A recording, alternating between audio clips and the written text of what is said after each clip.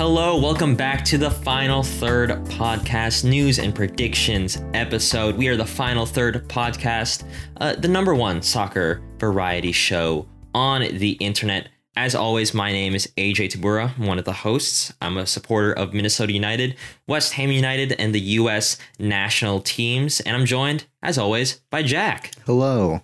Yeah. I support Chelsea, who won over Arsenal today. Yeah. Maybe a bit of a fluke win because they probably should have had a second goal, but we move. Atalanta, who also won a preseason friendly. So there we go. Minnesota United, who we're going to talk about for a little bit. And then, of course, the French national team and the U.S. men's national team. Awesome. Well, like Jack was saying, we are going to talk about Minnesota United just on the top of the show because we got some stuff to get off our chests there. But as always, if you're a fan of the show, give us a follow on Twitter and Instagram at Final Third Show. We use Twitter more, so definitely give us a follow there.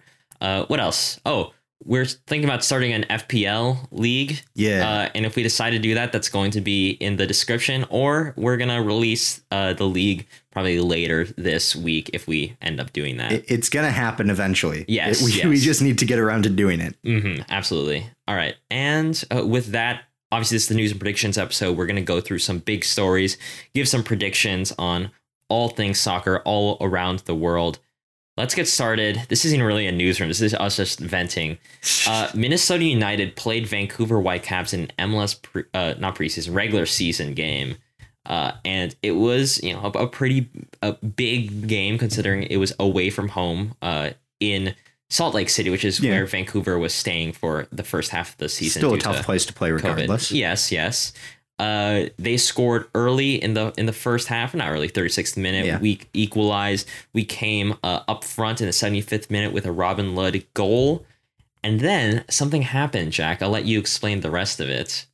Christian De Diver, that De Home, whatever. Yeah, not my homie. Yeah, not my homie. But he created some contact in the box in the last minute with Ethan Finlay. And I was watching and the commentators were like, oh, that's not a foul. That's not a penalty. That's ridiculous. Mm-hmm. And they're like, if anything, he's fouling Ethan Finlay because he lifts up his leg, trips Ethan Finlay into falling into him. And then the referee's like, nah, it's a penalty. He goes to VAR. It's a penalty still. They don't ask him to go over to the monitor, which I've seen them go over to the monitor for a lot less. Ugh. And it's just ridiculous. And they give him a penalty and they equalize in the last minute or last second of the game, really. I think that was the last kick. They allowed us to kick off again, and that was it. And that's ridiculous. Just call it at that point. But still, so Minnesota United, they did not drop 2 points. I saw a tweet saying this. We did not drop 2 points. We had 2 points stolen from us. Yes. That is highway robbery right there. That just out of nowhere. That should not have happened. Should not have been given. Mm-hmm. I don't think I've seen a single person say it's a penalty. Well, a single person that's not an idiot, to be fair. True. I even haven't. Even some idiots. I've seen some idiots. I think even Alexi Lalas would say that's not a penalty. Yeah, that's very true. See, my problem is, and I tweeted about this, and it was kind of a banger tweet, not gonna lie. Okay. That it's literally endangering the defender. Right. And this is the thing I hate most about basketball is when attackers try to create contact. They purposely dive and put the defender in a physical altercation with them in order to get the foul, or in this case, a penalty. Like you said, he literally hooks his leg around him and then hooks his arm around Ethan Finlay to pull him down. Right. And I tweeted hey, if this was just a regular dive, I don't think I'd have a problem with it. This is literally putting defenders in jeopardy. A defender's going to get hurt, and we've seen players before, defenders get hurt when the attacker tries some dumb stuff. So I'm just not a fan of that call. Yeah. All right. Well, let's move on to the rest of the show. We're first going to talk about stuff in the newsroom, where we talk about some big stories going on around the world. We're going stateside first of all to talk about the Gold Cup. The USA plays Mexico, shocker, in the Gold Cup final. That's happening tonight. We're recording this beforehand. So this is where I'm going to cut into me talking about if we lost or if we won. We probably lost. So have some hope. Okay. Well, I'll have some hope. But AJ from 5 hours from now, was I right to have some hope? The answer, AJ, is yes. You definitely should have had hope because the USA just won the 2021 Gold Cup over Mexico 1-0 in extra time. I was screaming at my TV. I was jumping up and down when that Robinson goal went in. So let's talk about this. This episode's going to be a bit longer because I want to talk about this and the U.S. Women's National Team game, which I'm going to be getting up at 3 a.m. for. But I thought let's talk about some of the games, major takeaways from those games, Qatar and Mexico. And let's talk about the major takeaways from this tournament as a whole. All right, let's do it. USA versus Qatar. I thought Qatar played very well defensively. Offensively, they've also been playing very well this tournament. They scored 12 goals or something in the group stage, or 12 goals in all so far this tournament. And it really showed. I think they have a really good football team. They tried to hit us on the break, and they outshot and outchanced us quite a bit. They were very content on hanging back. And especially in the first half, it was Qatar's game, to be fair. It was Qatar's match that they were really winning all of the aspects of the game, and really they were outmatching us. The main takeaways that I saw throughout this game was that Kellyn Acosta is a menace. He messed with the penalty taker, Hassan Al-Haido's penalty that was unfortunately conceded by James Sands, who has been having a nervy set of games ever since moving into the back four, the 4-3-3. I don't think a back four really suits him. I think a back three really does as that central center back. But that's not what we're talking about. That's another thing. Kellyn Acosta messed with the penalty taker for Qatar. The equivalent of icing the kicker in the NFL, just kind of, mess with him, try to waste as much time to get into his head. And Haidos missed the chance. He missed the penalty. And, Turner kept his clean sheet there. Overall, the front three of Hoppe, DK, and Areola all played pretty badly. I think DK had some pretty poor first touches, even bottling a chance delivered by, I believe, Hoppe. But to be fair, Hoppe, as always, was creating things. He was getting balls, especially to a ball to Shaq Moore, I believe, who had a poor touch and could have scored, but missed that. Another major takeaway I took from Qatar was Berhalter made some smart subs, bringing on Zardes, Roldan, Cannon, Gioacchini, and Williamson. All five had pretty key roles into getting the win here. They changed the game for the better. Case in point, Gioacchini and Zardes combined to take USA to the final. Zardes scored that goal. And this goal was really created by Zardes, Gioacchini, and Williamson. Williamson was able to, I believe, contest the ball for Zardes to win, send it to Gioacchini, or whatever it was. Gioacchini won the ball and passed it to Zardes, and that was very impressive. Those subs were very impactful, and I'm very impressed by Berhalter for really seeing that as an opportunity to really run Qatar down, because those subs injected a lot of energy into this game when Qatar really doesn't have the depth beyond their starting 11 to compete. So Qatar was very tired. They're very sluggish towards about the 70th minute. And Berhalter and with his subs that for the front three really changed the game up, and we won it off of those subs. And that's a positive note to put on Berhalter, because he was able to see that change. I've said the same thing like 2 times. So let's move on to USA versus Mexico, which is obviously the game that we're all interested in. Mexico had better players than us. Like that. Let's just get that clear. That's why we didn't really bother possessing the ball, because they would outclass us. Instead, we tried to stay strong defensively, counter press, and hit them on the break. And for the most part, it worked. Mexico had their chances, but fortunately for us, couldn't finish, and Turner came up huge so many times. You could say the same for us. We couldn't finish, and their goalkeeper came up huge as well. Bottom line, they almost doubled our accurate passes and our shots, so they're definitely in control for the majority of this game. They were also more clinical in picking up second balls. One of the things that I've noticed was that there'd be so many times where a ball would go towards a U.S. player, either from a long goal kick from Alfredo Talavera of Mexico, their goalkeeper, or a mishit pass from one of the U.S. teammates. when that ball would come towards the U.S. player, they would try their best to collect it or head it, but it would be just an errant pass or an errant ball that a Mexican player would be able to scoop up. That was pretty concerning. That kind of aided to our lack of control at all in this game. And you could say that's part of, playing very defensively, just trying to survive and just get those balls out as quickly as possible. But at the same time, you kind of at least want to have some control, really slow things down. And while that did happen a lot, that was something that I've noticed was kind of an issue towards the first half and the beginning of the second half. Transitioning into the final third, name drop, was also a pretty big concern. Arriola and Zardes had their fair share of bad misses. I mean, Arriola hitting the post was the biggest one. Zardes also kind of bottled a couple of chances. So that clinicalness in the final third, finishing those chances, is a concern. Literally, if any of our main attackers, Reyna, Pulisic, Sargent, would take those shots, it would have been a goal. Hoppe, Leggett, and Williamson also had a hard time finding their guy in the attacking third. A lot of our attempts to transition led to errant clearances for a Mexican defender to take care of. I really appreciate the chances that Hoppe and Williamson were trying to create, but at the same time, these Mexican players are very good at reading those, very good at staying calm under pressure, and they were able to take care of them. That's something that will improve over time, because if I remember correctly, there wasn't a single player in this lineup who has scored against Mexico before Miles Robinson, or most of them didn't even have more than 10 caps, I think. I'm blanking on who has more than 10 caps. Probably Sebastian Leggett, Paul Arriola, Kellen Acosta, maybe. But really, this is a young team, and I think once they get used to playing in these high-pressure situations, that final third transitions will improve. But the biggest takeaway I've had in this game is defensive strength. I got some stats for you guys.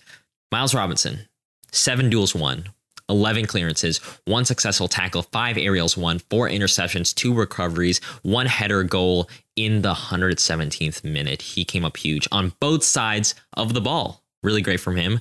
Matt Turner. Greg of the Revolution Recap sung praises for him. I've sung praises for him. Jack has sung praises for him. He's an amazing, amazing goalkeeper. 5 saves.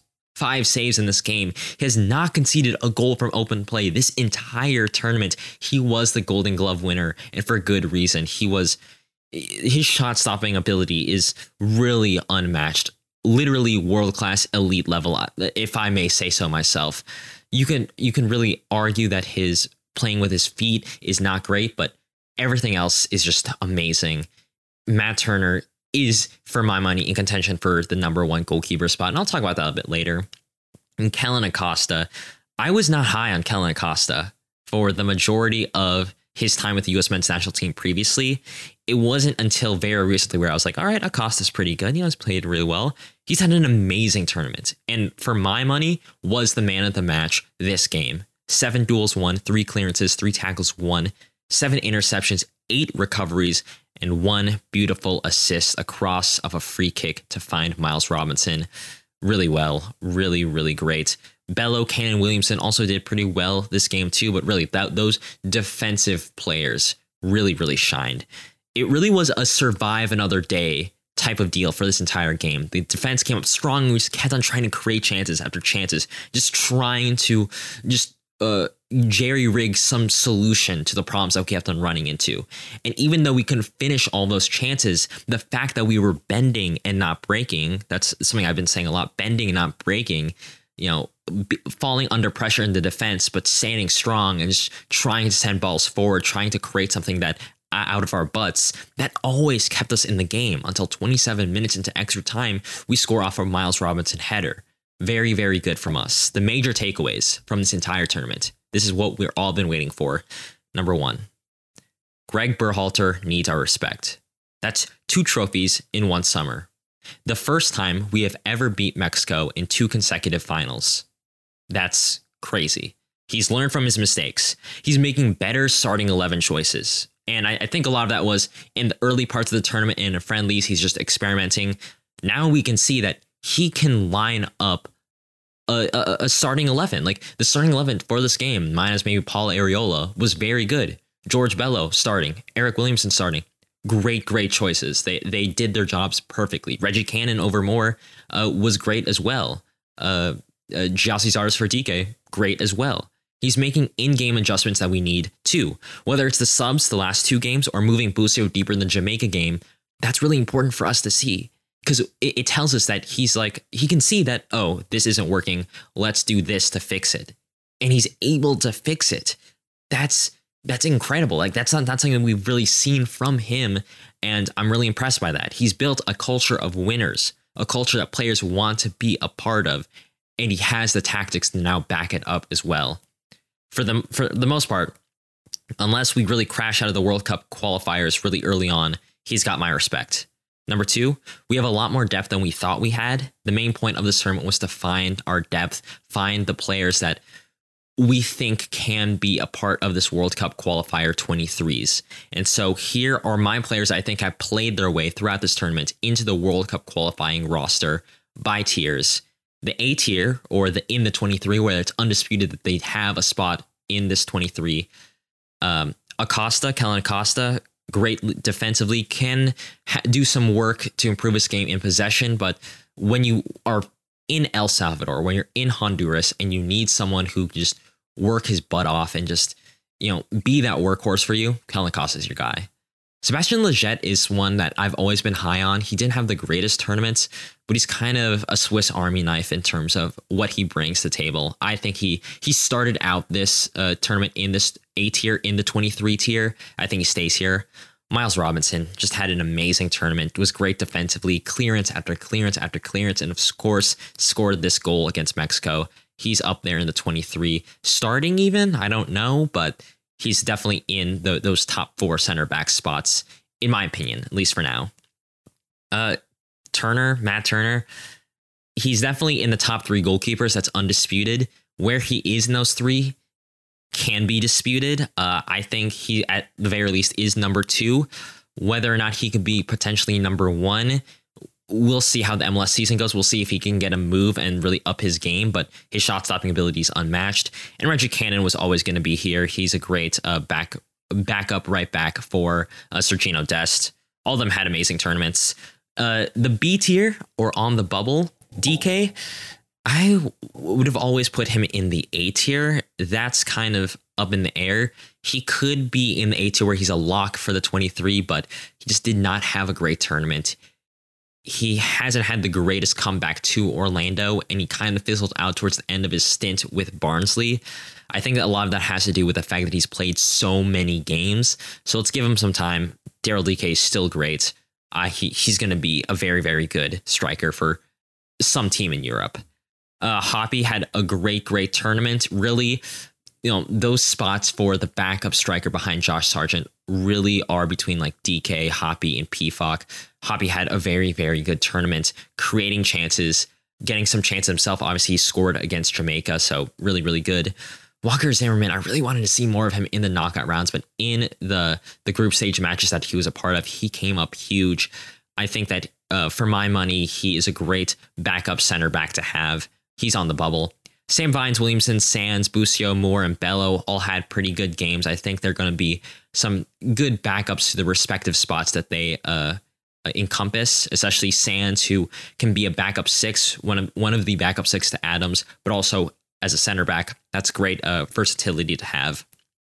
And then C tier, potentially in the conversation, I have Areola, Gioacchini, Zardes, and Roldan. It's not like any of these players had great, terrible games, but they also did not have the greatest games in this tournament. Zardes and Roldan are definitely 2 names I could see us calling up in case of injury, or just in case we just need some different players or whatever. I wouldn't be mad if I saw them, if I'm being honest. And then D tiers, everybody else. I don't really see them breaking in too much. The likes of Henry Kessler, at least for now, Jonathan Lewis, Jackson Ewell, hopefully, Brad Guzan, Sean Johnson. They're good players, but I just don't really see them factoring in. And lastly, we have a winning mentality. That's takeaway number 3. We have a bend not break mentality now. It's from the A team down, really. Like from the A team, this is our C team, but we still have this mentality. This culture that Berhalter has brought on is great. It's just a winning mentality. Like, it doesn't matter if Mexico brought their A team. It doesn't matter that we play for MLS. We can win this. we will win this. There's a video that Berhalter was a part of where it was a behind the scenes video for the U.S. men's national team. And before the semifinal, he asked, raise your hands if you've been at a final, if you played in a final. And only a handful of players raised their hands. He said his speech at the end of the semifinal when they won. He said, all right, raise your hand if you've been to a final. Everyone raised their hands. And that's just the motivation you want from a manager. That's amazing. I'm being part of a lot of teams, trying to motivate a lot of teams in the past. That's a masterclass. He's had a masterclass this entire tournament, this entire summer. Congratulations, Berhalter. Congratulations, U.S. men's national team. And before I leave you on this very long U.S. men's national team corner, I have to say Jackson Ewell has more international trophies than Lionel Messi. Just saying. All right. Thanks, guys. Back to the show where we talk more about the Gold Cup.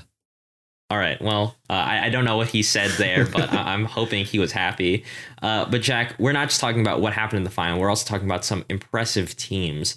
I wrote down 3 impressive teams, and it's not just impressive because we talked about impressive teams. The way that I took it, at least, it was teams that should be confident going into World Cup qualifiers or the rest of the World Cup cycle. Jack, do you have any in particular that you want to highlight? I'm still going to highlight Qatar. I don't like Qatar as from a human rights perspective, but from a soccer perspective, they play pretty good. They play pretty well, and they gave the U.S. a bit of a fight in the semifinal. It wasn't an easy match. It took only the best striker in U.S. men's national team history, of course, to break the deadlock at the 86th minute, and also a missed penalty, to be fair. So it was by no means an easy game for the U.S. They really gave us a run for everything, and they were impressive. And also, they're the only team that is officially qualified for the World Cup. Yeah. So they're gonna go into that with confidence. They're playing on home soil, and they're already qualified. They can just focus on just getting into shape and getting ready, trying out new tactics, or actually they don't need to try out new tactics. The ones they were trying out already work pretty well. Yeah. I think that they have a lot to look forward to, and I think a lot of people are like, oh, they're pretty good, but I don't think we realized how good they would be at this tournament. Yeah, I definitely agree. They're also, I think, still playing World Cup qualifier games. They are, yeah. But they're like, if they qualify, well, they already qualified, so it's the spot below them. Yeah, exactly. That's what I was trying to say. Yeah, so they have a lot of practice ahead of them, and I think that they're going to be pretty good at their home World Cup. We say that, but they're probably just going to go out in the group stage. At least that's my hope.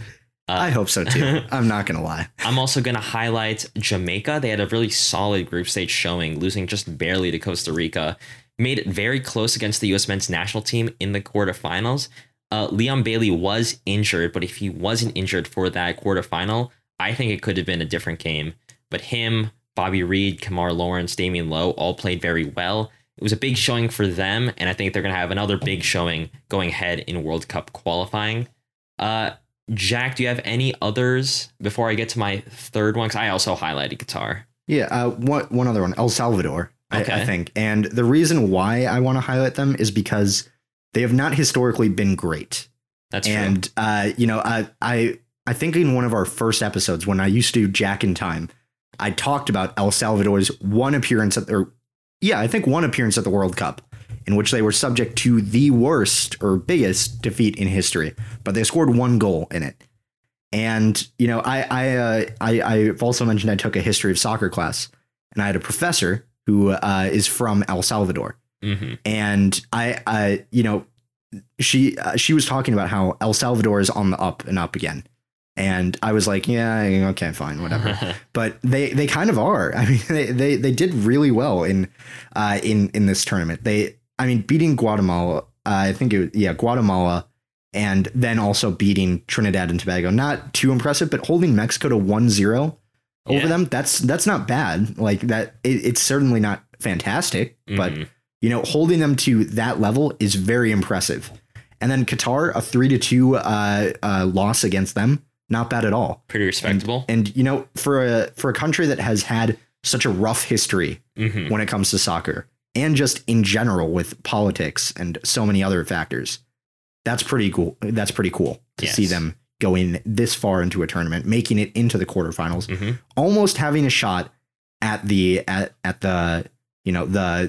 why can't I think of it? Semifinal. That's the word I wanted. Good job, Jack. Yeah. But they had someone who scored in that quarterfinal 2 goals in 3 minutes. That's impressive as well. Good. So, I think they have a lot to look forward to in, I think we call it the Ocho, right? Is the Ocho, the octagonal, whatever you want to call it. I don't know. I've heard so many different names for it, but whatever. They have a lot to look forward to. The Hex is what they used to be called when it was 6 teams. Now there's so many different names. I think, they have a lot to look forward to there. I did look up their World Cup history.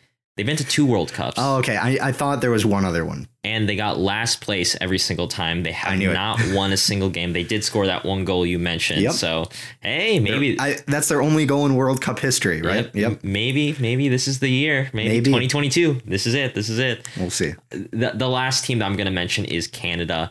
Only lost to the USA in the group stage. Beat Costa Rica 2-0 to make it to the semis.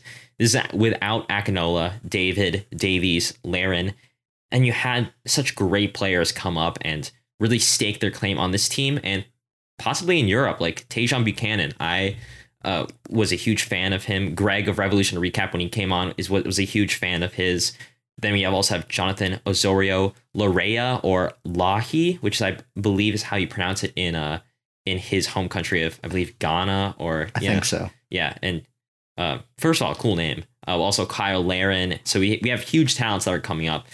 Lost to a terrible, terrible call against them in the game against Mexico. Yep. And Jack and I tweeted about this, and this is why I want to bring this up, because I want to talk about this very briefly.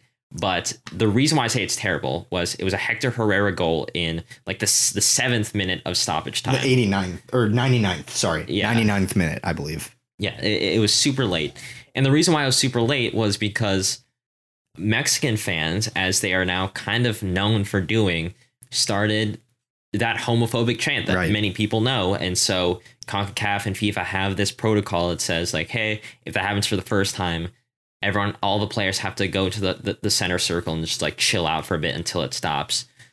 Well, guess what? That happened, and he didn't allot any more added time. The Mexican team was able to huddle up and come with a game plan to get that game winner, and they did. And Canada, rightfully so, was mad because that anti-homophobia break that they had only served to benefit Mexico because it allowed them to buy more time in order to find that goal, which is the exact opposite of what you want when you're trying to stamp out homophobia. You don't want to incentivize it. It's just stupid, right, Jack? Like, I'm not crazy here. No, it's stupid. It doesn't affect them negatively at all. We haven't seen it affect them negatively.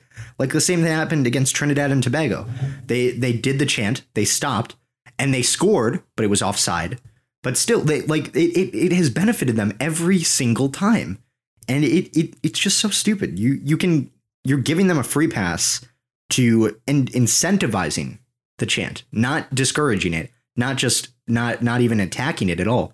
You're incentivizing it because now Mexican fans are like, hey, you can give our team an advantage. We don't even have to. We don't have to play to give them an advantage. We literally just have to say this one thing, and everything goes our way. And I think it's stupid. I think what needs to be done is make it clear they can't pass this punishment off to the women's team like they did. Mm-hmm.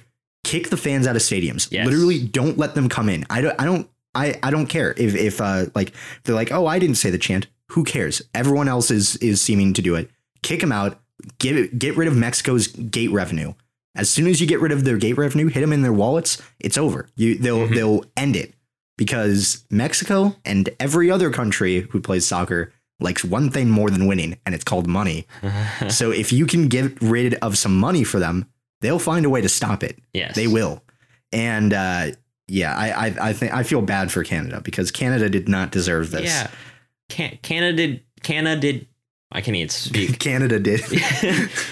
The Canadian men's national team. There you go. Did everything that they needed to do. They finally scored a goal against Mexico. Mexico had not conceded. They were playing very well. They participated in the anti-homophobia break, and they got screwed over for it. Right. And it's just stupid. I completely agree. Mexico needs to have some World Cup qualifier games at home have no fans. And that's not only going to hurt them financially, that's probably going to hurt them competitively. The final's happening tonight. We don't know what's happening. What if you had a bet if this chant was going to happen again tonight? Would you say yes or would you say no? Yeah, it's going to happen. And do you know what else is going to happen? I guarantee a Mexican player is going to choke out an American player. I guarantee. And I guarantee that they'll get away with it, too. As always. As long as it's not a blowout loss for the U.S. men's national team, I'm not going to be sad. Oh, it's going to be a blowout win. Giassi Zardes is going to score 8 goals. Yes. My point is, I won't be sad if we lose. I will be mad if homophobia or blatant cheating happens. And from the track record against Mexico, against not just the U.S., but like any other CONCACAF nation, that's going to happen. Yeah. So I don't know. Well, let's move on because this is making me sad talking about homophobia and the Gold Cup. Yeah. Well, this is where I'm going to insert the U.S. women's national team corner if we lose against Canada, which I really hope is not happening. I am going to wake up at 5 a.m. Not 5 a.m. I'm going to record at 5 a.m. this segment right here. So apologies if I do sound tired. Going over the games that have happened since last week, USA versus Australia. Very quickly going over these games before we get to Canada's game, which I'm going to record at 5 a.m. Not looking forward to that. But USA versus Australia, the world champions decided to sit back. It was a timid game, one that saw the U.S. women's national team content with a draw to guarantee a spot in the quarterfinals. They were able to get Australia's best players, Sam Kerr, marked out of the game, but on the other side of the ball, couldn't create much. Meg Linehan and Steph Yang had an excellent article in The Athletic talking about it, and they highlighted how much possession and control the U.S. women's national team ceded to Australia. They were outshot 8-10, outpossessed 35-65%, and outpassed 322 to 596. They played for a draw, and the players and the coach literally came out and said that.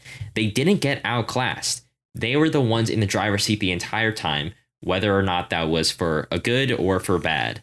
But it sucked to watch. I woke up early to watch it. The U.S. women's national team should have the tactical and technical advantage over every single other national team, including Australia.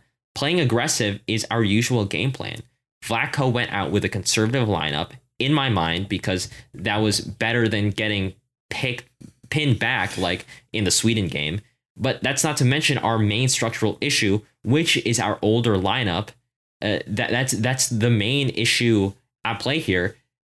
I guess the other one is our weak tune-up games. Like we played weaker opposition for like the past year pretty much in the Summer Series and the She Believes Cup. I think that kind of masks the fact that maybe we aren't as dominant as we once were. Case in point, when we move on to the USA versus the Netherlands game, this was a crazy game. I think this was really an evenly matched game. The Netherlands came in as the highest scoring team in the tournament so far, scoring 21 goals in the group stage. Medema scored early, just caught the USA sleeping there. It seems like it could have been the beginning of a comfortable Netherlands win, but 2 quick-fire goals in the first half, one by Sam Mewis, assisted by Lynn Williams, and another goal scored by Lynn Williams, gave the U.S. women's national team the lead. A 54th Medema goal equalized the game 2-2. In the 80th minute, the USA gave away a penalty. Not great defensive work there, but thankfully for all of us, it was saved beautifully by goalkeeper Alyssa Nair. Mertens was the taker that missed there, and after literally 9 goals that were called off due to offsides, the game went to penalties, where Nair came up huge and saved 2 Dutch penalties, and Press, Rapinoe, Lavelle, and Morgan came up huge to score decisive penalties to send us through to the semifinal. The takeaway from this game was that we're good, but there's definitely issues at play. Our defense, mainly Dahlkomper, had poor games. So is it time that we bring in Davidson for the Canada game? Maybe. But it's not just one specific player, but structurally, the way that we're designing our defense leaves a lot of space and leaves a lot of room for good players to make runs and catch us sleeping if we do turn off for even a second. Rapinoe, despite making the penalty, was ineffective when she came on, and Vlatko still hasn't been able to make any real in-game changes that satisfy U.S. women's national team fans. I think even him taking off Lynn Williams and Sam Mewis was a mistake because they had the chemistry to potentially get another goal within themselves. I think he should have kept them on for longer. There's not a lot of problem solving that I'm really seeing from Vlatko. It's like, let's stick with plan A. And if plan A doesn't work, stick with plan A some more. But hey, we won. Nair is a beast. Miedema, Mertens, and Van de Donk are all great players. They're going to have great seasons for their respective clubs. The Netherlands should still be proud of this performance. Now, I'm going to cut to 5 a.m. AJ to see what he thinks of the Canada game. All right. I'm recording this at 5 a.m. So I apologize if my energy is low or if my thoughts are not coherent. But I just finished the USA versus Canada game in the women's side of the football tournament in the Olympics. After 22 years, we've lost to Canada. The game ended 1-0 for the bad guys. And this is the first time we've ever lost to them in a competitive game. Maybe it's karma for 2012 where we also didn't deserve to win that game. I don't know, but sucks to lose a game which I feel like we could have won. There are obviously two main highlights, or lowlights rather, of this game.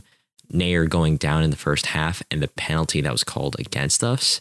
Nair in the first half went down with a knee injury. Don't really know what caused it. She took a pretty bad fall, but it wasn't until she took a goal kick that she signaled to come off. Adriana Franch stepped up. She did fine, but Nair, who came up huge, saving 3 penalties last game, obviously could have helped us later on when we did concede a penalty. But such is life. I mean, it sucks. I hope Nair's okay. Right now, we don't know how serious the injury is. If I had to guess, I don't think she'll be able to play against whoever it is we're going to be playing in the bronze medal match. But I don't know. It sucks to lose her, bottom line. In the second half, the second low light, I suppose, is the penalty against us. In the second half, Tierna Davidson tried to clear the ball in the defensive third in the box, but Rose of Canada came in between her and the ball and gets nailed in the leg. Yes, she kind of creates the contact by like jumping in the way of the kick. I don't think that was malicious at all. I don't think she was trying to dive. I literally just think she was trying to get that 50-50 ball. Is that a penalty? It's hard because it's being called both ways because the attacker creates the contact, right? What more can you really ask the defender to do, right? I think that's the question that most people ask when a penalty is called is what else do you want the defender to do? Well, yes, like Rose creates the contact, but the defender needs to kind of be aware of where that attacker is. And so is it really an excuse that she, jumped in the way of that ball? I don't really think it is. I think like that is a fair call. To me, the penalty really could have gone either way. And I think it's fair that it did go against us. It's unlucky that it did go against us. But in all reality, like if that was for us, we'd probably think that was fair. And so I think like blaming this loss on just that penalty is kind of, BS. I don't think the ref was at fault there. I think there's a lot more that we could have been done to prevent this loss. And we lost because of Vlatko's roster choices and his lack of in-game adjustments. Benching Mewis for this game was very, very confusing to me. I don't understand why we did it when her and Lynn Williams had a really good chemistry last game. I just mentioned that in the rest of this U.S. Women's National Team corner. Relying on older starters while keeping the likes of Purse, Sophia Smith, or Sullivan at home is very hard to swallow. This roster, like I mentioned before, has been old from the get-go, and that really hasn't helped us. I mean, Tierna Davidson is the youngest player on this team, and she's like, 24? Like, there could have been a lot of younger crops of players that could have come in and helped us instead of relying on older players who are slow, might be losing their positioning or their finishing skills. We've seen with like the front three and the fact that they can't, finish an entire game really kind of hurts us in the long run. Then you also look at the defensive conservative approach that really killed us in the end, being too timid for some games and being kind of caught out in others. When you look at the in-game adjustments that he made this game in particular, the ones that stuck out to me is Morgan for Lloyd, Rapinoe for Heath. Those two subs, those adjustments he made with the personnel. I think it was those two moves, putting Morgan and Rapinoe in, is such a weird move when the main issue wasn't necessarily, the front three, I would even say. I think really it was the main issue between the connection between the midfield and the front three. I think Lindsey Horan is obviously tired. I don't think that she had the best of games. I think subbing her off, maybe Julie Ertz even, for the likes of the Mewis sisters or some other midfielder would have been better at creating energy and also bridging the gap between the middle and the final third. And this lack of proper problem solving has been an issue this whole tournament. When posed with a problem, Vlatko really hasn't demonstrated that he can get himself out of it. We saw this with the previous games, especially with Sweden. And now when you have the Canadian defense that really was on their head, whether it was, I want to say, Laba, their goalkeeper, Vanessa Gills, their center back, Buchanan, their other center back, they came up huge. And when posed with that brick wall, he couldn't take the jackhammer and blast through it. He was just, Vlatko was just, stopped in his tracks, and he couldn't find a proper solution to these issues. Sorry. And the quality of play has been on the decline since Vlatko has been appointed. So should he be fired? I don't know. Nobody has won the World Cup and then the Olympics. That's never happened. The curse still continues. But then again, he's expected to. Yes, he's done well in friendlies, but this is the tournament that you should be winning, right? There are two major tournaments in women's football, the World Cup and the Olympics. Yes, we have the CONCACAF championship, and we have the She Believes Cup and all these other things, but Olympics and World Cup, those are the two major things. We still have 2 more years until the next Women's World Cup. That kind of gives us time to get a new head coach if you really need to. I don't know who that would be, but really, if Vlatko got fired, I wouldn't be surprised. I wouldn't even be angry, because when you look at what this team has declined to in the past 2 years, it's kind of sad to see. So the big takeaways, those are the big takeaways, but the two things I'll end on is, this is the end of an era, really. I think for a lot of these women, it's going to be the last game. Megan Rapinoe was kind of tearful at the end of the match, like with her interviews, and it's kind of sad to see, because yes, she's old. Yes, I've ragged on her and all the older stars for being a step back, but these are legends on this team. The likes of Lloyd, the likes of Rapinoe, Sauerbrunn, even, they're probably on their way out, and that's kind of sad to see. They still have the bronze medal game against, I don't know who yet, but it's gonna be 3 a.m. on Thursday for me, and I'm probably not gonna watch that because I'm very tired. But yeah, I don't know. It's just a sad time to see. I think this is the end of an era. I think we're gonna see a younger crop of players come up. And lastly, congrats to Canada and Christine Sinclair. She went off injured. I hope she's okay. I hope they win the gold medal. I think they deserve it, especially after how we screwed them out of the 2012 World Cup. Really pulling for them. I've been a big fan of Sinclair's and Canada's for a while. I've been backing them a lot. So, yep, hoping for them to win. We're going to predict this match actually later, and that's definitely outdated. So, yeah, all right, that's it for me. See you guys later. All right, we're back. I hope you didn't have to hear that. I hope if we won against Canada, you'll hear it later on. So, whatever. All right, now let's talk about transfer hot or not. It's our 3rd week doing this because we got some hot or not hot transfers, depending on how you want to view it. But really quickly, Varane and White are official to Manchester United and Arsenal.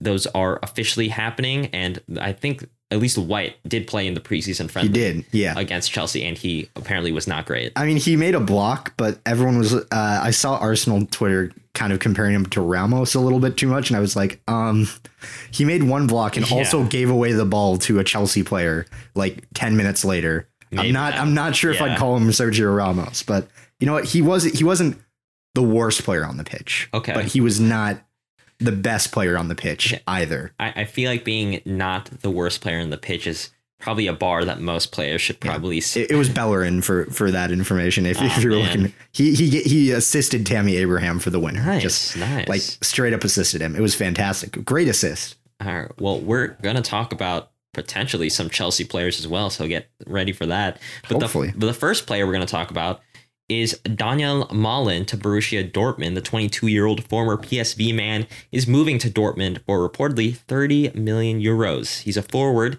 so you'd expect it to contribute goals. So, 40 goals in 3 seasons. There you have it. 14 assists as well in the Eredivisie. You know, he's a proven goal scorer and contributor. Holland even went out to say, quote, I told him to give me lots of assists, otherwise I'll get mad at him.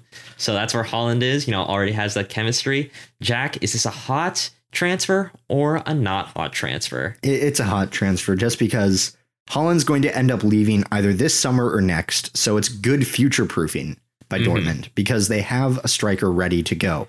Plus, Malen is a good player that links up well and could form a deadly duo for a season with Holland. Yeah. He scored 19 and assisted 8, at least that's what I saw, in 26 games last season, which is Holland-like numbers. It's more than a goal like a goal contribution every game. Yes. So that's really good numbers. So I think that this could be a very good combination, a deadly combination. And plus 30 million for PSV. Not too bad. Good, yeah. That's pretty good, especially since I think they probably got him for far less than that. I'd guess around the region of like 5 million or something like that. So they're going to turn a nice profit from it. All right. Yeah. I'm going to say flaming hot. Oh, okay. Malen, which is what fans are calling this duo that's starting, is very, very cool to see. And I think it's going to be a lot of goals, hopefully, between the two of them. The second one, and I didn't really explain this, but hot or not, I mean, it's pretty self-explanatory. Is it good or is it bad? Yes. That's what it means. I didn't think I'd have to explain it, but in case you still don't know, Jack is going to say whether the transfer is a hot transfer or not hot transfer. The second one is a little bit off the beaten path. This is Marc-Anthony Kaye to Colorado Rapids. This is official. A bit different because we're talking about MLS here, but Kaye is a Canadian midfielder from Los Angeles FC who's moving to Colorado Rapids for $1 million in allocation money. So LAFC is getting that $1 million, and they can use that allocation money to buy down a player's contract to fit within the MLS salary cap. They can use it to bring down the transfer fee or whatever. There's a lot of flexibility that they get from the allocation money. Kaye hasn't had a great 2021, still is yet to get a goal or an assist, but he's been pretty key for this LAFC team before, especially in their supporters' Shield winning season. Jack, Kaye to Colorado, hot or not? It's a mild heat, All right. Because Colorado are getting an international star who has been consistently good in MLS. Maybe not scoring goals and assisting all the time, but breaking up play, still creating some chances. And also, he assisted Canada's goal against Mexico. That is true. He's still contributing. It's just that it's not as prominent as it used to be. But he's just great at creating chances and breaking up play. And with Jack Price for Colorado getting a little bit up there in age, I think he's 32 now, if I'm remembering correctly. This is a good option to have waiting for you because Marc-Anthony Kaye is 26. So, that's pretty good. And also LAFC are getting $1 million for that. So that's not bad either. You're getting a ton of money one way, and you're getting a pretty solid player the other way. Plus, I think LAFC are going to like getting some salary money off of their accounts. I guess that's the right way to put it. I was looking for the right word, but it'll be helpful for them. Yeah, they also traded another player for 750,000 GAM as well. So they have 1.75 million. They're probably going to buy a big player and have that pretty much count for nothing. Like they're going to get like a free player or something. That's going to be great for them. I also said it was hot just because $1 million, like we said, is a lot. I think a change of scenery is going to be good for him. And not just Jack Price, but there are inklings that Kellen Acosta or Cole Bassett could move on to Europe. So Kaye, no offense to Kaye, was at one point maybe going to Europe. I think he stays for MLS for at least this season. So good move for Colorado as well. Let's talk about a team that Jack likes. This is Chelsea FC. Koundé to Chelsea FC. The young French center back from Sevilla is reportedly on his way to Chelsea for 35 million euros, plus potentially Zuma. I don't know if that's what you've been hearing. Yep, that's potentially part of it. It's not confirmed that he'd be part of it. Yes, but yeah. But that's what it's currently looking like. Yes. Koundé played the majority of Sevilla's games last season and was in the top 5% of elite center backs in terms of dribbles completed, progressive passes received, and top 10% of progressive carries. And he obviously wins a ton of aerials too, which is exactly what you want out of a center back. He's got an attacking mindset as a center back. And he's also, this is just a little bonus, he's also reportedly rejected a move to Tottenham, so that's kind of funny. Yeah, he has.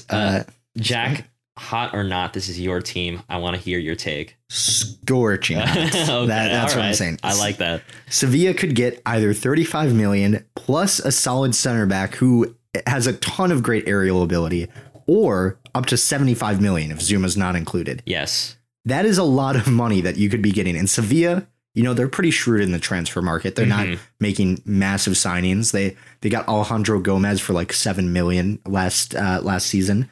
But, this could be a fantastic deal because they have a lot of center backs that are really good.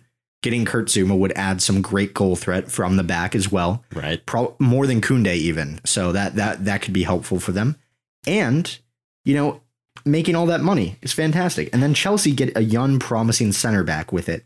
And it's just a fantastic deal that would be perfect for Chelsea as they want to strengthen their defensive options, because as it stands, next season, we would have 0 center backs under contract. Yes.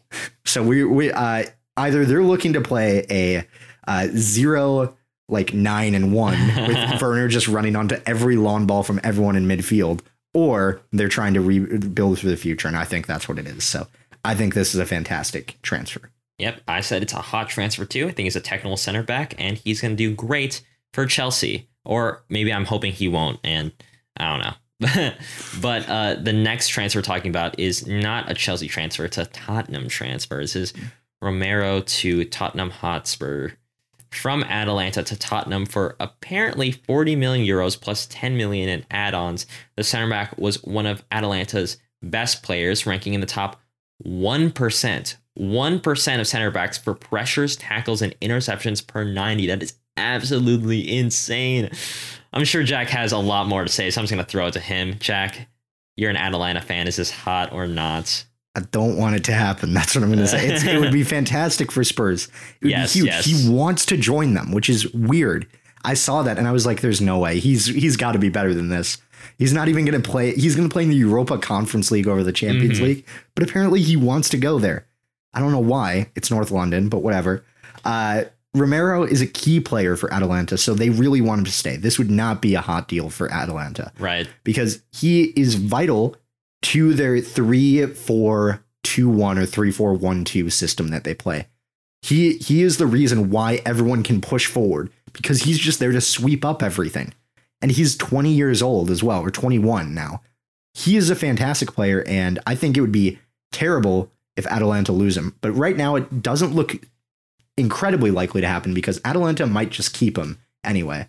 And also Spurs haven't offered up to their price. So that's another thing. They've offered 50 million. Atalanta still want 55 million. Yes, that sounds like Spurs. Yeah. Yeah, it sounds like Levy. That's what I'll say. But if he goes, he's a fantastic addition for Spurs because they need a center back after Alderweireld went to, I think, Saudi Arabia. I think he went to.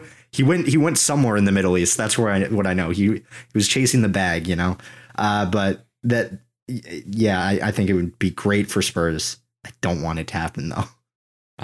Yeah, I'm sorry, Jack. I'm saying this is a very hot transfer. Well, it is. I just don't want to say it. Because I think it's such an upgrade to the defense for Tottenham. I think that's something that they've been lacking, as well as, some midfield issues there.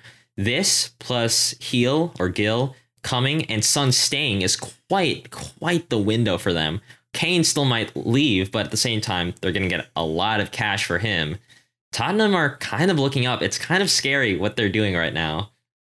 No, it's not. It's not looking up for them. They still have the Spurs DNA. It's all right. Yeah, that's so true. They still have just a cone in goal. Remember, right now. they had a 9-point lead in December at the league, and they bottled it. So just remember, anything can happen. Anything can happen, but on paper, this is good. I will say that. Anything can happen. On paper, this is at least okay. It's a good deal on paper.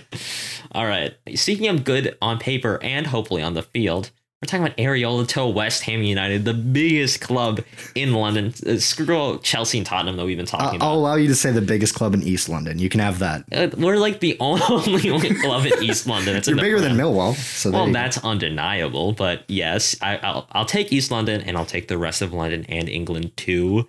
Okay. Areola is moving from PSG to West Ham on loan for the season. The goalkeeper played for Fulham last season. They got relegated, but he had an XG minus goals allowed per 90 of 0.21. So he was expected to concede 0.21 more goals per game than he did. When you really average that out to the rest of the entire season, that obviously adds up to quite a lot of goals. He was a good goalkeeper. Jack, before I go off on this transfer, in your mind, is this hot or not? Yeah, it's a hot transfer. Yeah. Let's go. He's the ultimate journeyman, I think, at this point. He's just gone everywhere. He goes back to PSG and they're like, we don't need you. He's been to PSG, Real Madrid, I want to say. Real Madrid, yep. He's been Fulham, West Ham, and now. just all over. I'm actually going to, as I talk about this, I'm going to look it up as well. But he's a great player. The club needs more European experience because they don't have a ton of players who played in like European leagues. Mm-hmm. And from the back, that's perfect. That's kind of what you want to see happening for you. And I think it's a really good transfer. I don't know what else I can say. Like PSG get his wages off the book, and West Ham get a quality goalkeeper. And Fabianski, he was good last season, but he's old, like very old. We're getting up there. So I think that it's a very good transfer. And also, he's played for Lens, SC Bastia in Italy, or France, sorry, Villarreal, PSG, Real Madrid, Fulham, West Ham. Yeah, he's been all over. Yeah, we got to get him into Eastern Europe. He's really staying on the West Coast over there in Europe. So I don't know. I don't blame him. Yeah, that's very true. Jack, I'm about to give my take. Do you have any inkling for what I'm about to say right now? I think you're going to hype him up a lot. This is flaming hot. This is so hot. West Ham are an aging squad. We've highlighted this before. Fabianski is 36. Oh, I thought he was 32. Nope, he is 36. He's been around the block for quite a while, and he got injured twice last year. Oh, yeah, that's right. Yeah. Not for anything crazy. He just got injured while warming up for some games. He kicked the ball and it just kicked wrong, and he got a hamstring injury and was out for like 3 games. Like I love Fabianski. I loved him since he was on Swansea. All right, audio kind of cut out there, but we're back. Like I was saying before, Fabianski is old. He got injured. I liked him a lot, but he's obviously kind of injury prone. So we need a guy like Areola to step up and fight for the starting spot. Probably will get the starting spot at some point in the season. And I think he will be one of our possible long-term solutions in goal. If only we can get a center back and a center midfielder and also a striker and maybe a winner as well. Yeah. There are movements in that area that we are not talking about, like Pereira of West Brom. But, we'll see.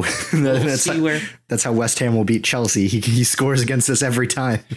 Actually, I like this development that's going on here. No. But we're not talking about that. We're talking about Areola, and I think that's a hot transfer to West Ham. 6. This next one's easy. This one's easy. Yeah, it's not. Now, this is Grealish to Manchester City. The English winger is reportedly moving from Aston Villa to Manchester City for £100 million. The most expensive transfer so far in the Premier League history. We'll see what Harry Kane does, I guess. Grealish needs no introduction. He had 16 goal contributions last year, despite only playing 26 games due to injury. He's an electric attacker who can create chances and can carry the ball into dangerous shooting positions. He's also one of the better players for England in their Euro run as well. Jack, Grealish to City, hot or not? It's a hot transfer, even though I hate him. I really don't like Jack Grealish. He's my least favorite player, I think, in the entire Premier League. But he's very good. He's a fantastic playmaker. He can play on the wing, or he can play centrally. And Aston Villa get $100 million to spend. it's a good transfer all around. It really is. That's about it. Like, I mean, I don't think you can disagree with that. Can I disagree with that? Are you going to? I'm gonna say not. I'm gonna say not. For $100 million, I guess it is a lot, but okay. Well, first of all, yes, that's the main reason why I said it's not. Thinking back at it, Man City have the money because it's Man City, but still, like, this is hot, obviously, for Grealish, who's getting his payday. I'm guessing his salary is gonna go crazy. Oh yeah, once he moves. But it's not hot for Aston Villa, if I'm being honest, to lose a budding legend for their club. 100 million is nice, but it's hard to replace Jack Grealish, even if you get Leon Bailey. Hint, hint. We're going to talk about that later. Like, nobody can really match his level of output right away, which is going to be hard for them, especially because it's not like they're a mainstay for the Premier League at this point. And City have plenty of great wingers and attacking talent. Do they really need him? They're going to need to offload or at least bench one of their great attacking players. Like, you have Raheem Sterling that could play on the wing. Do you really need Jack Grealish? Maybe not. That 100 million could be spent somewhere else. There are reports saying that even though they are spending 100 million, that's not going to deter them from getting Harry Kane. So they obviously have some money bags to throw around. So I don't know. Just I think Jack Grealish moving to City isn't the best transfer. I say that, and he's going to be the Golden Boot winner. So I don't know. I think it's really good. I think Villa are not going to complain about getting 100 million because that's a lot of money to invest. Like, you could buy pretty much a whole starting 11 if you wanted to with that kind of money. Well, could you though? You could. Maybe it would probably win the championship with that much. Like, in my mind, if you want to get a player of Jack Grealish stature, you're gonna have to pay 60 million for a talented winger. Yeah, then you still get 40 million, 30 million. But here's the problem: you spend 60 million, but you don't know if that other player's level of output is the same. So you're still taking a gamble. You have 40 million to throw around, sure, but like, I'm gonna say something that's baseball related, but the value over replacement, I believe is what they call it. WAR. I don't know what W is, but like the value over replacement. Jack's value over replacement is huge because he brings up so much. He was relatively cheap for them.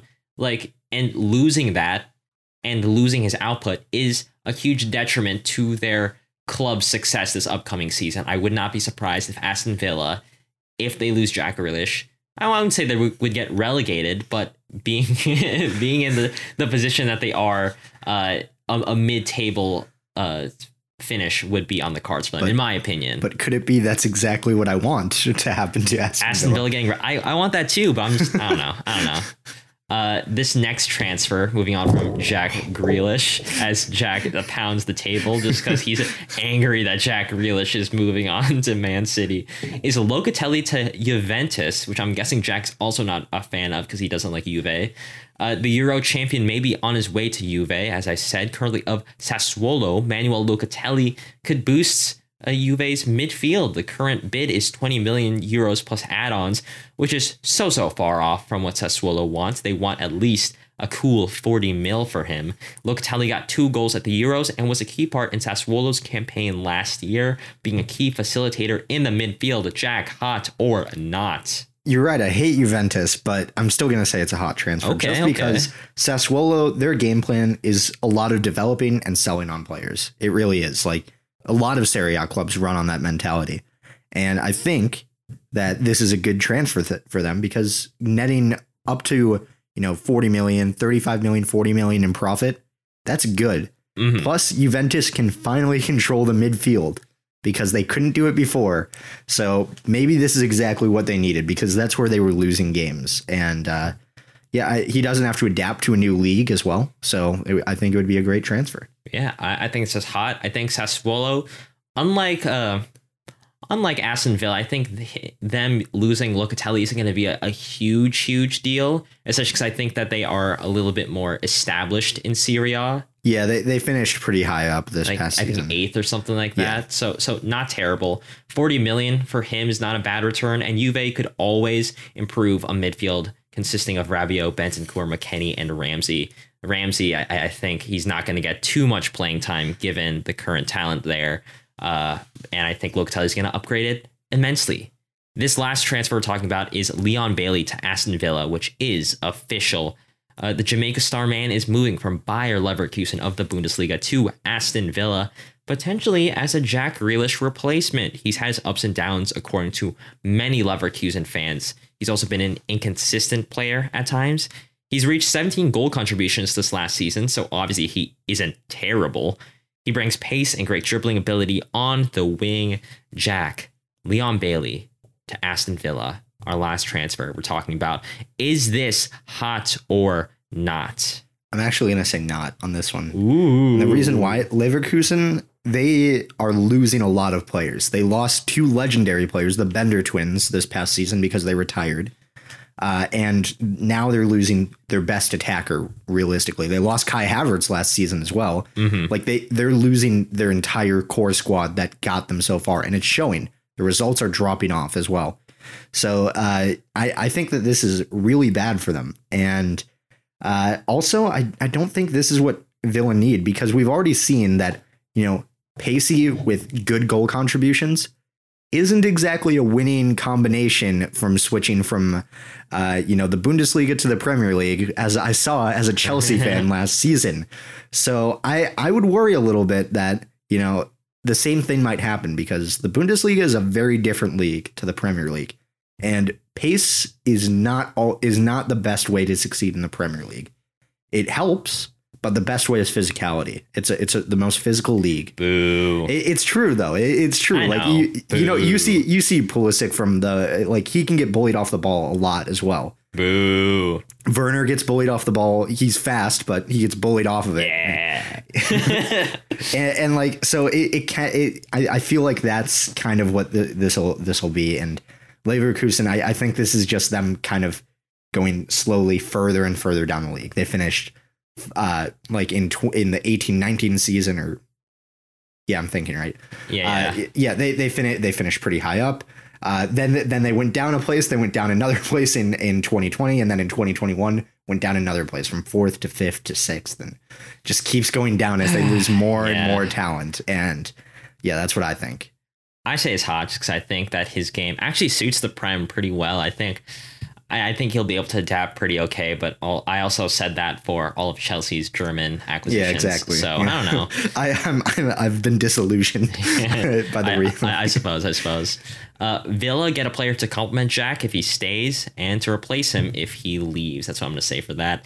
That is it for the newsroom. The only thing we have to mention very quickly is I didn't realize this was happening. I did not watch the game at all. But Lille won the French Super Cup over PSG. Jack, how do you pronounce that trophy? Because you took French. The Trophée des Champions. Ooh, sounds fancy, even though it's a Super Cup that nobody really cares about. Congrats to Lille. Congrats to Tim Weah, who was a sub for this game. Great job to him, even though he only played like 14 minutes. Yeah, screw PSG. And Icardi, who had a terrible game, apparently. Let's move on to Jack's lower league lowdown. We're talking about NPSL playoffs, USL League 2 final. These are the lower leagues, the Division 4 in the American soccer pyramid. We're going to talk about USL as the season starts to heat up a little bit more in the second half. We're talking about the EFL Championship a little bit too. Jack, take it away. Yeah, well, I'm going to quick mention the 2 American finals semifinals for NPSL first. So there were 2 semifinals in which Tulsa Athletic beat FC Baltimore Christos 1-0. A very close result, but a very good one for Tulsa Athletic.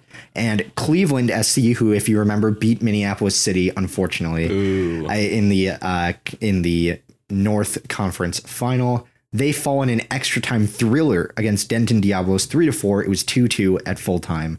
But that sets up a match between Tulsa at Denton Diablos on August 7th, which should be a good game between 2 quite impressive sides in NPSL. And 2 sides that are very, very close together. Oklahoma and Dallas, those are the 2. Yeah, very close, 4 hours apart. Yeah. So that's really cool to see.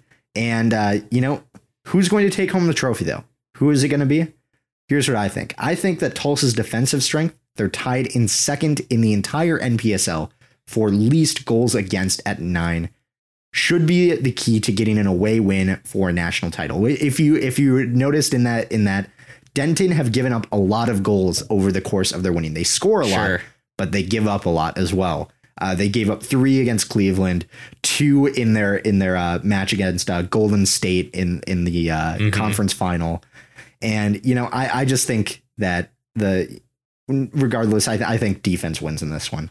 And I think that's going to be enough for Tulsa to get a national title. So I'm going to go for 2-1, though, because I think Denton's offense just always seems to find a way to score. So that's what I'm thinking. It's going to be tough, but given that they're so close together as well, it's going to be a lot easier for fans of Tulsa to travel potentially. So, I think that could be what's happening. AJ, do you have a prediction for that one? Yes, I have a prediction. Not very well researched, but I'm going to say it's going to be a 3-3 draw between Denton. Oh my God. And a real heart stopper there. Denton and Tulsa. And guess what? I have Denton winning on penalties. How about USL League 2? What happened there? Yeah. Well, on Saturday night, the Des Moines Menace faced off against North Carolina Fusion's U23 team. And it is the Iowans who will be adding a second star to their crest, courtesy of a 1-0 win over the youthful North Carolinians. A bit of a scrappy goal, but it was a pretty beautiful delivery for it. The technique to get up there, absolutely amazing. Des Moines left back played a beautiful ball up to Manny Busquets, who rounded the North Carolina Fusion U23 keeper and then just barely slid the ball into the net. I'm not sure if you saw this goal, but he gets fouled right as he delivers it in. And it's really slow. It's really slow going in there, but it just nestles in that bottom corner and it's just perfect. And hold on, his last name is Busquets. It is, yeah. No wonder he scored. Of course, yeah. Because Sergio Busquets is well known for his scoring ability. Well, he was able to get around the defenders. Okay, there you go. Whatever. Yeah, but either way, congrats to our Midwestern compatriot on that impressive win, adding a second star to their crest. That's always cool to see. And USL League 2 is a fun league to watch. Yeah, it was. I enjoyed watching the highlights. Des Moines Menace are a very, very historical club at the amateur level. They have been around for a long time. They packed up Valley Stadium, which is their home stadium, up. Like I looked at the photos and videos. That thing was jumping. It was. So I'm really excited to see that. Go support your amateur team when the leagues start again next year. And support any local soccer, for that matter. Speaking of local soccer, let's not talk about that anymore. Let's go. I was gonna say that wasn't quite the lead, and I was thinking, let's go across the pond, Jack. I know nothing about the EFL Championship. You know a lot about the EFL Championship. How is it looking right now as the season starts next week? Yeah, next weekend. Wow. Yeah, it starts 1 week earlier than the Premier League, but it's starting up. So I wanted to talk about it a little bit. We've seen some impressive performances in preseason from championship clubs and some shambolic ones, to put it lightly. So who's going up and who's going down? I have 3 on each end with some explanations for them. So let's just go through that. And I think AJ has some less research predictions after I go. But here we go. Let's start with going down. I have, for my first one, Derby County. It's just shambolic in the East Midlands, and that's putting it very nicely. They have 9 first-team players in total in the squad, and their star player, Jason Knight, got injured after being tackled by manager Wayne Rooney. Yes. Add in the takeover rumors, the accounting trouble, which means they are now under a transfer embargo until they resubmit their accounts to the league and have them approved. And so much other uncertainty, they're going to have to rely on youth a lot, which probably won't work out given how much depth you need in the championship. And for God's sake, even Wayne Rooney admitted he won't be able to field a team, really. Yeah. He said he'll hardly be able to field a starting 11. And also their club captain, Tom Lawrence, is permanently banned from driving after crashing his car, leaving an unconscious teammate inside of the crashed vehicle. And Wayne Rooney got caught breaking COVID protocol and partying. Cheating on his wife with 3 21-year-olds. Yeah. This club is insane. Yeah, and this just shows how years of bad management can destroy a club, and they might finally be punished for it. They probably should have. Oh, and also they got fined 100,000 euros or 100,000 pounds for the account stuff, but they almost got a points deduction, which would have relegated them already. I think it's happening this season. But that's the longest explanation I have for it because there's just too much to talk about with Derby. But next, Peterborough United. I think they're going down as well, unfortunately. Honestly, this just comes down to not building up enough. Yes, they brought in George Grant from Lincoln City, who was fantastic in League One. But, I also want to mention Jake Clark-Harris. He's great. He was a great striker last season. I don't think it's enough, though. Their squad doesn't have championship experience, and I think that just might do him in. If Grant and Clark-Harris click, though, they might just stay up, but ultimately, they've only brought in George Grant. Like, literally, that's it. And they've gotten rid of like 3 or 4 players. I think that's not good enough. And then finally, I've got Bristol City because they struggled last season, finishing 19th. And Bristol City have made fundamentally no changes to their squad. And if anything, they've just weakened it. Their only acquisition has been 32-year-old defensive midfielder Andy Kane from a mid-table Belgian side. Nice. And have offloaded one of their second best goal scorer in Famara Diedhiou, who had 8 goals and 1 assist last season, and a young talent in defensive midfielder Liam Walsh. He's 23, so they traded in a 23-year-old defensive mid for a 32-year-old defensive mid. Yes. And left back Tommy Rowe, who played 37 games for them last season. And, they also got rid of the flop of the signing, Henry Lonsbury. This squad hasn't gotten better. I don't think they'll stay up this time around. I think it might be done for them. No. And finally, and then let's go on to going up, a little bit happier stuff. Yay. And first, I hate to say this, but I think Fulham will go up. I don't like Fulham. They're Chelsea's regional rivals, but I can't deny that they've built a solid squad and kept the core of their team from last season. Forward Josh Maja is back at Bordeaux, so he's not there. Alphonse Areola, of course, at West Ham. They've still found solid replacements for them, including former Spurs keeper Paulo Gazzaniga and exciting young Liverpool talent Harry Wilson. That's the biggest one, who was massively impressive at Cardiff last season. This squad is looking threatening, and they might just have the depth and ability to get right back up. Second, I have Sheffield United. I think the Mighty Blades might only have a short stint in the championship this time around. They've only lost one key player this offseason, being John Lundstrom, but they've kept their core together. They haven't added too many, but ultimately when they have a squad as good as they have, when they're healthy, they were challenging for Premier League, like European football and stuff like that. They can do this. They can get up. Their only question is over the manager, Jokanovic, that's how you pronounce it, nice. And whether he has the experience to take them back up, as this is his first coaching gig since coaching Fulham in 2018. So we'll see if he'll be good enough. And then here's my most surprising one, because as I was researching, I was like, this is a bit weird to say, but I think I've got to say it. QPR. I feel like this is almost a dark horse type pick, but I can't deny they've had an impressive offseason. They brought back striker Charlie Austin after his loan and midfielder Sam Field on permanent deals, both from West Brom, and they're good pieces of business, and they both came on free transfers as well, which is really fantastic. But the best one comes in defense, the greatest area of need, because QPR gave up 55 goals last season. Not good.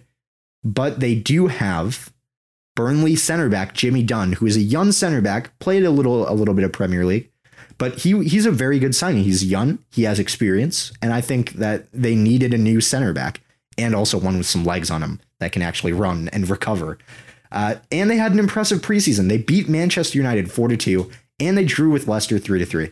Yes, it's preseason, but it looks bright. Okay, because they did start a full strength squad for both of those. So, I think that they could do it. I think if they go up, it will be through the playoffs. I don't think it'll get automatic. But other candidates that I think could fight for promotion are West Brom, Swansea, and Blackburn Rovers with Adam Armstrong. Oh, okay. Jack, you want to hear mine? Yeah, I'm excited to. I really want to hear who you picked on a whim. We have a good amount of overlap. I'm kind of surprised. Okay. Relegation, I have Peterborough United. Okay. Derby County. In Hull City, I don't know. Is Hull City a good choice? I don't know. Hull City just got promoted. Yes, that's why I picked them. I think they're good enough to get mid-table. I think Blackpool, who also got promoted, is more likely to be relegated than Hull. But okay, boo. Yeah. I mean, Blackpool also have Jerry Yates, who had like 35 goals last season or something incredible. So you know what? It's not a bad pick. It's not a terrible pick. Cool. All right. Well, for promotion, I have Fulham as well. Okay. The ultimate yo-yo club. QPR as well. Really? Okay. I didn't think they were actually a promotion candidate. I kind of just picked them because I was like, yeah, I'd like to see Queen Park's Rangers back up. That was a fun time when they were here. Then I have my third pick, AFC Bournemouth. That's a solid one as well. Yeah. Okay. Really? Yeah. Bournemouth aren't bad for sure, but I don't know. They've just gotten rid of a lot of good players over the past few years. Okay. That's the only reason I didn't put them on here. I should have put them as an honorable mention, but yeah, they're solid enough. They're solid enough. All right. They can do it. Now I'm feeling kind of confident. I also wanted to say Swansea as a sleeper pick just because I have a soft spot for the Welsh giant Swansea City. All right. Well, Jack, anything else for the lower league lowdown, or is that it for the week? No, that's it. I mean, I might next weekend I might go over some of the first games, or maybe sure. I'll go over League 2, which is the other one. I don't care as much about League 1. Except for Charlton Athletic. I like them a lot, but maybe I'll go over that. Let's move on to some predictions, because that is it for the US Women's National Team Corner. Jack, how does our predictions game work? What is the scoring system there? You get 10 points if you get the correct winner. You get 20 points if you get the score dead on, and you get 0 points if you get none of it right. And I don't think it came into play this week, but given that it's the Olympics and the semifinals that we're going to be predicting a lot of, if you get the winner right and they won in a penalty shootout, you get 5 points. Yes. All right. U.S. Women's National Team versus Australia in the Olympics group stage is what the first game is. I already just covered it. It's a 0-0 draw. Not much to really say there. Both Jack and I said that was going to be a U.S. win. Obviously, that didn't happen. In fact, no goals were scored. I said it was going to be a 2-1 win for 0 points. Jack said a 3-1 win for the U.S. as well. That's going to be 0 points too. Jack, Canada versus Great Britain, at least slightly more scoring than this last game. Yeah, same result, though. It was a 1-1 draw. Both of these sides seem to know a draw was enough to advance, because that sure seems like what they were playing for. West Ham women's team player, let's go, Adriana Leon struck first for Canada in the 55th minute. Very, very well picked out by the midfield and perfectly finished. And then Canada did well to control the match up until the 85th minute when a Caroline Weir shot was deflected into the Canadian net by Nichelle Pearce of the Houston Dash for a 1-1 draw. AJ was so close to 20 points. Literally 5 minutes away. He had 1-0 for Canada. Almost a 20. This was a 40-point swing. That one goal was a 40-point swing. That one goal changed it by 40 points because AJ predicted 1-0 for Canada, which is 0 points. But I predicted a 1-1 draw for 20 points. So AJ, you might have to take up some issue with the Great Britain Women's Olympic Committee. You know, you might need to go down to England and have some words. Yeah. Well, guess what, Great Britain? It's not coming home. Oh no! It literally wasn't. It literally isn't. Yeah, it isn't lost, anymore. But this next game also ended badly for the both of us. Actually, true. And spoiler alert: this entire week ended badly for me. A bit better for Jack, but a little bit. This game in particular was bad for the both of us. Spain U23s versus the Argentinian U23s. It ended up being a 1-1 draw. As we talked about in the group stage review, go check it out if you haven't.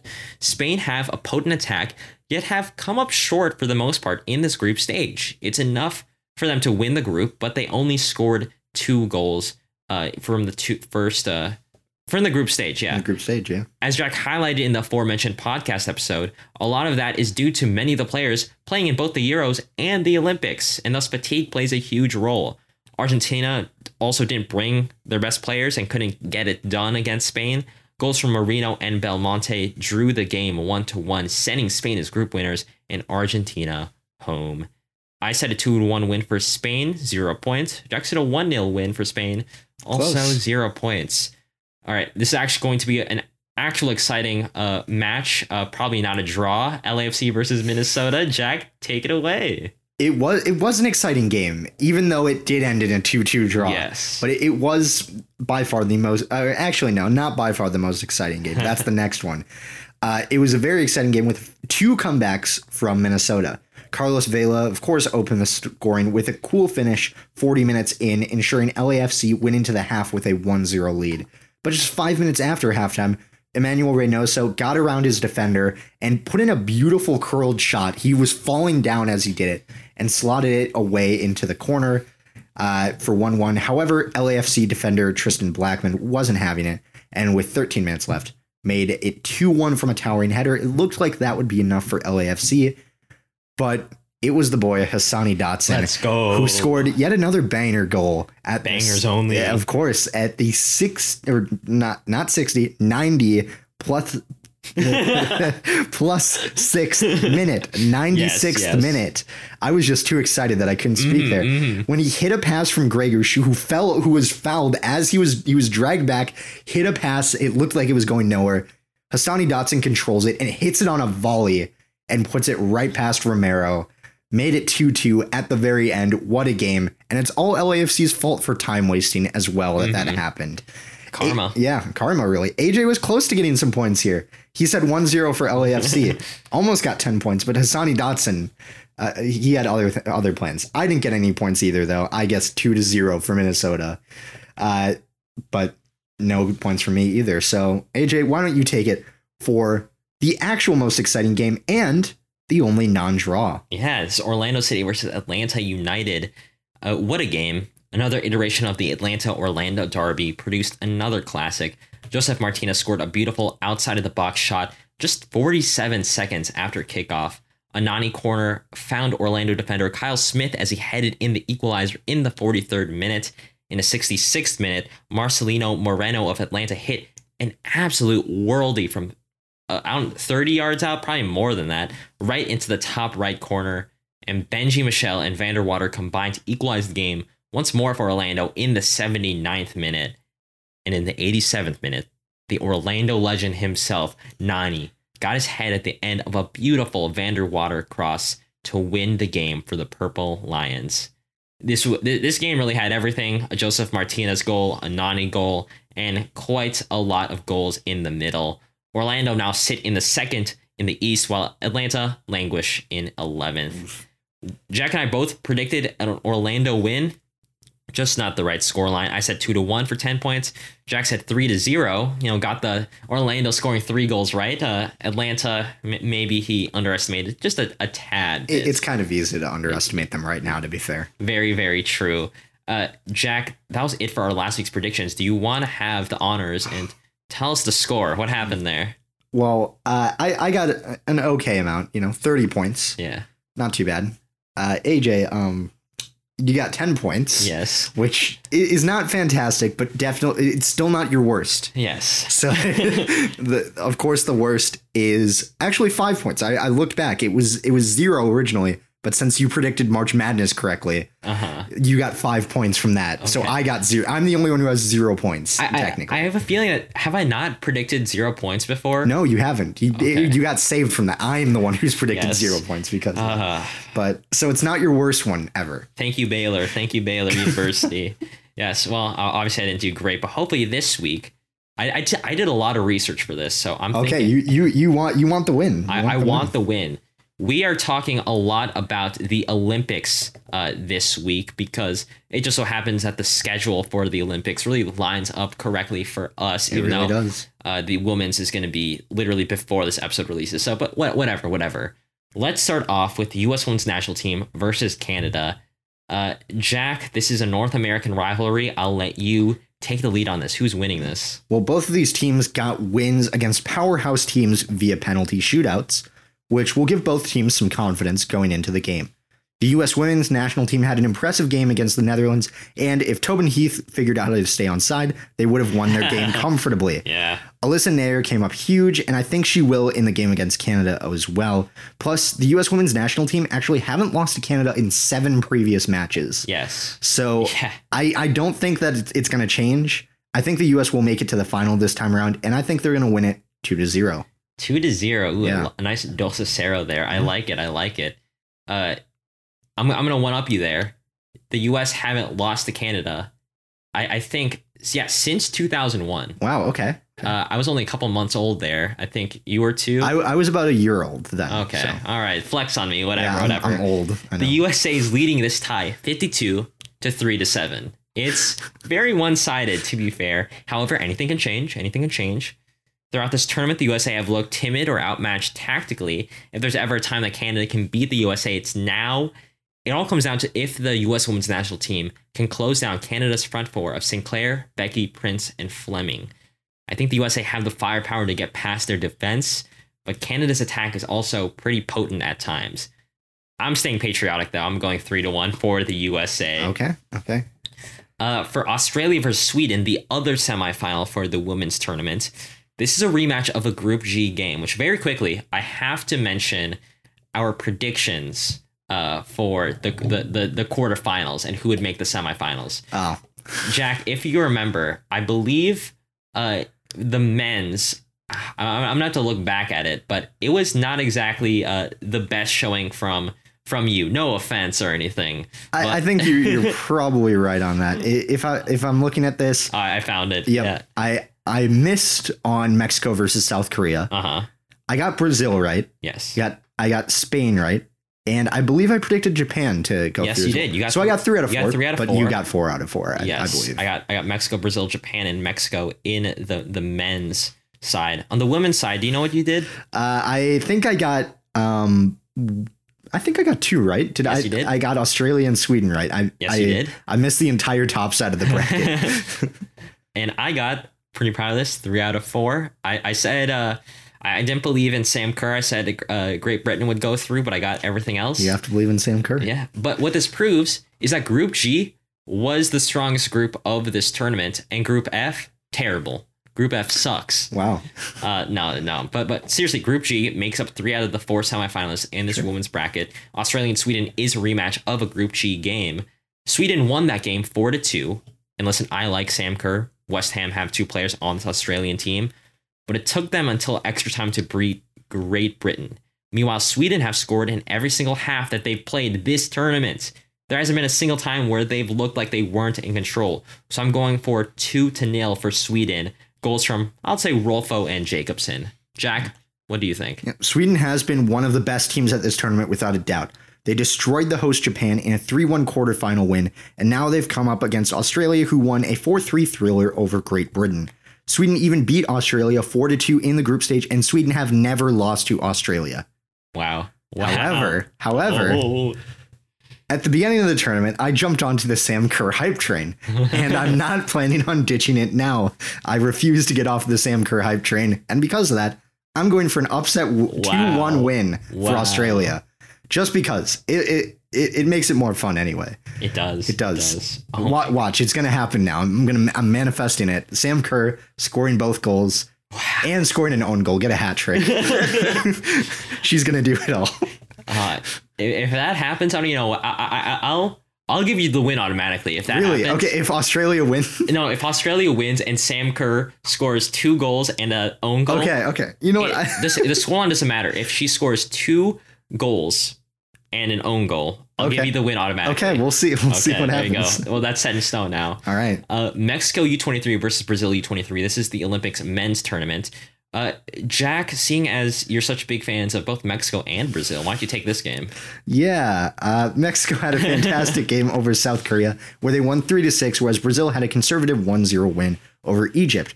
Now, you might make you think that Mexico are the favorites because they're scoring a lot. However, Mexico has a good offense, but their defense has been a bit of a liability this tournament.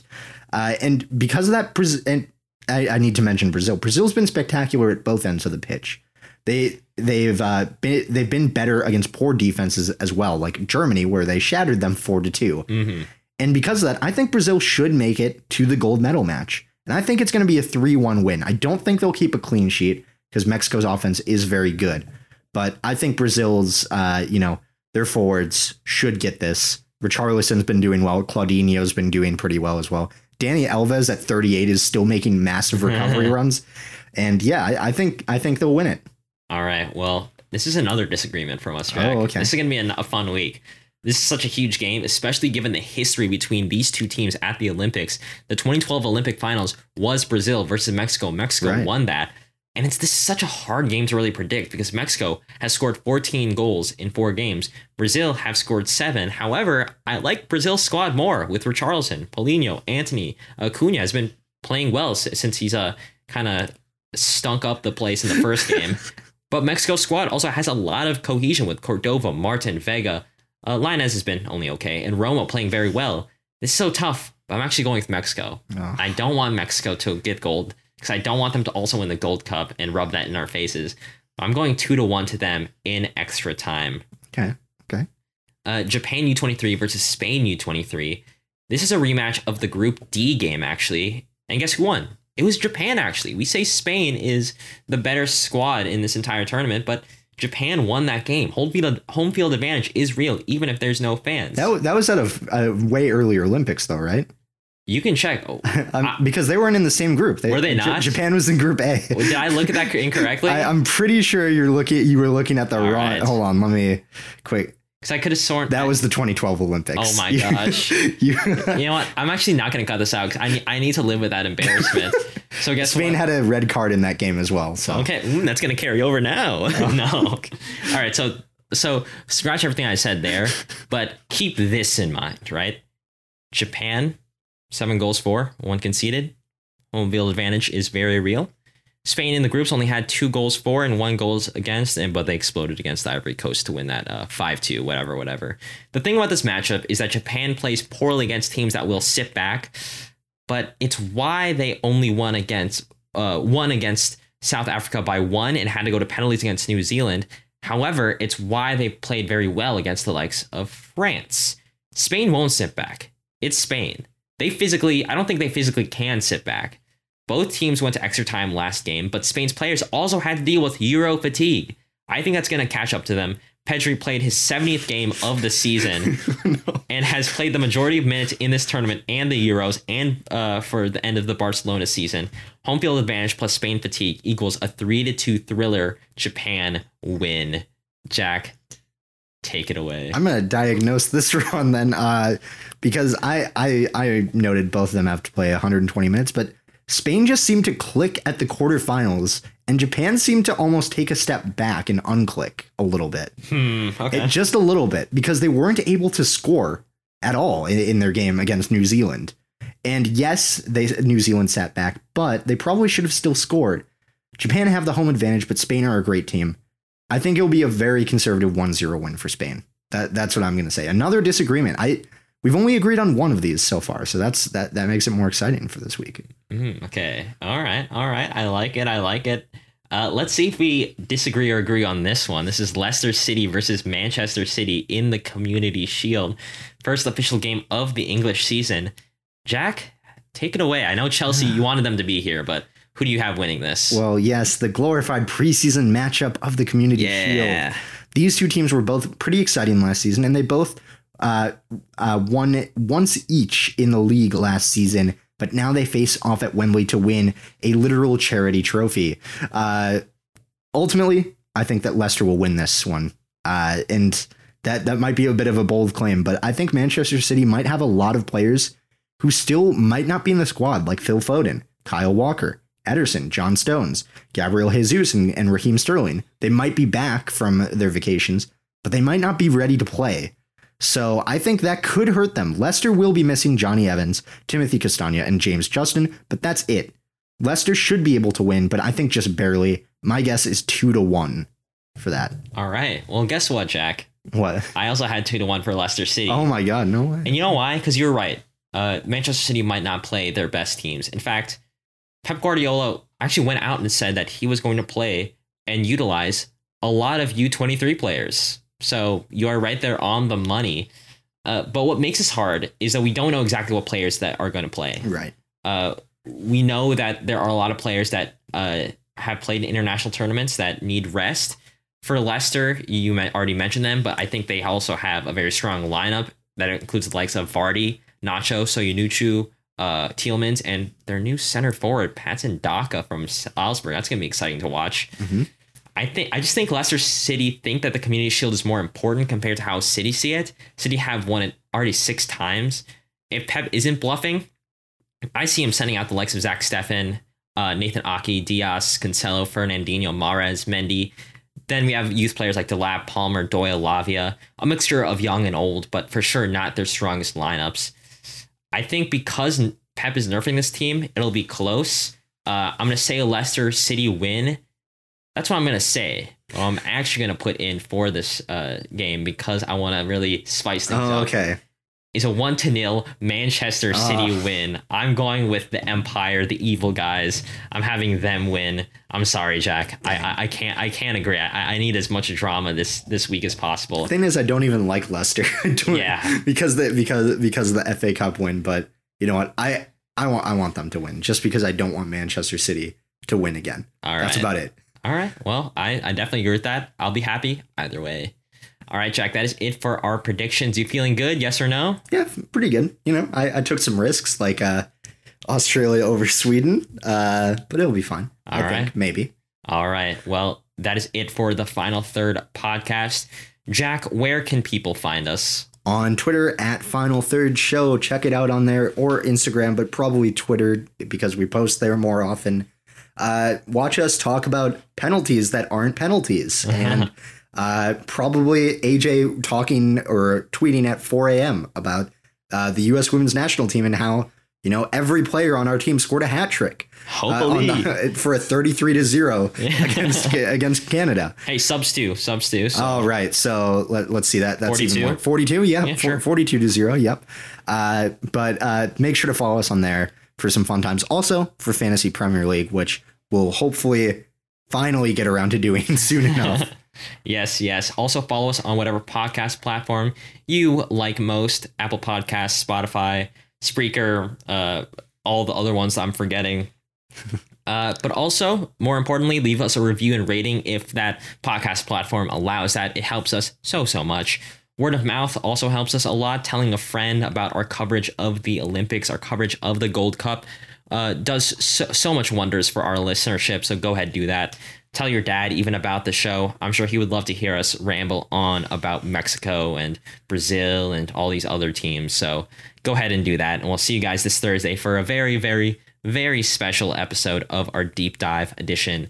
And same time, same place for our, our news and predictions episode, which is not going to feature me probably next week. Right. I'm going on vacation, so it's going to be Jack and a special guest. So we have that to look forward to. That's going to be next Monday. All right. See ya. Bye for now.